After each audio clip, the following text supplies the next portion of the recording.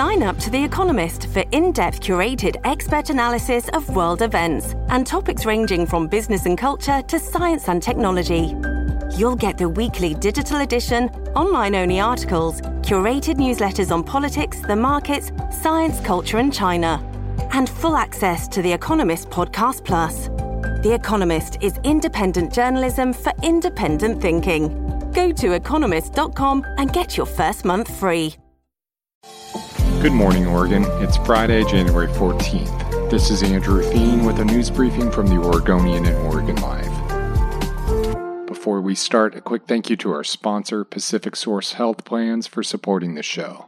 School districts across the Portland metro area are turning to remote learning or closing for a few days as a wave of staff and student absences due to COVID-19 continues to spread across the region. As of Thursday evening, more than 1 out of every 3 students in the Tri-County area was headed for remote learning or off school altogether for a couple days. Nearly 78,000 students are affected as of 7 p.m. on Thursday, and that number is still growing. North Clackamas was the largest school district to close. It has 16,400 students. Gresham Barlow also told its 11,700 students to stay home for the long holiday weekend. The schools cited a flood of staff absences as a factor. In Portland, Franklin High School became the 5th high school in the city to go back to online instruction. The Southeast Portland School and others will go to distance learning next week as well. The state reported 9,796 new cases Thursday, the second highest single-day figure of the pandemic.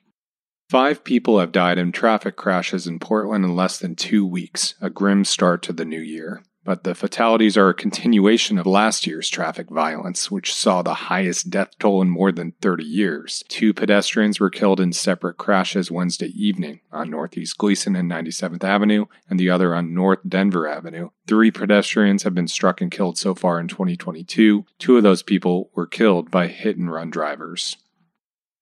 Corey Tarpening, a former 2-time U.S. Olympic pole vaulter from Portland, was sentenced Thursday to 3 months in federal prison for failing to report about $2 million in income and wages over 5 years while living in Monaco. Tarpening, a 59-year-old athlete turned entrepreneur, told U.S. District Court Judge Michael Mossman that he, quote, deeply regretted his behavior. He also apologized to all affected. Tarpening failed to report money he received via a commission through a contract between Nike and a professional soccer team in Monaco. The commission contract was worth over 2.1 million euros, which is about $2.4 million, according to federal prosecutors. He also didn't disclose income from consulting work. Tarpening transferred his business distributions to his personal bank account to pay for a second home in Eugene worth $500,000 in 2015 and to pay for his children's private school tuition in Monaco, prosecutors said.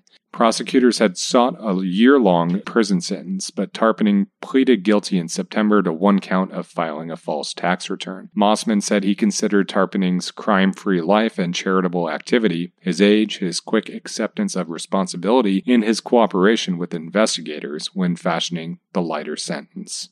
State Senator Akasha Lawrence Spence, a Portland Democrat, had appeared to be a serious threat to Portland Commissioner Dan Ryan in his effort to win a full 4-year term on the city council. But Lawrence Spence, a former state representative who owns a commercial real estate development company and was appointed to the state senate last year, told her supporters this week now's not the time for her to run for city council. Progressives convinced Lawrence Spence to run against Ryan, who was elected to fill the remainder of the late Nick Fish's term on the city council. Ryan has positioned himself as a centrist. Lawrence Spence said in her email to supporters Tuesday that she planned to refund all city council campaign contributions that she raised. Her sudden departure leaves no formidable opponent against Ryan, who landed in the crosshairs of some progressive activists soon after he won a seat on the council in August 2020. The filing deadline for potential Portland election candidates is March 8th. Latecomers, however, won't be able to qualify for the city's unique public finance program.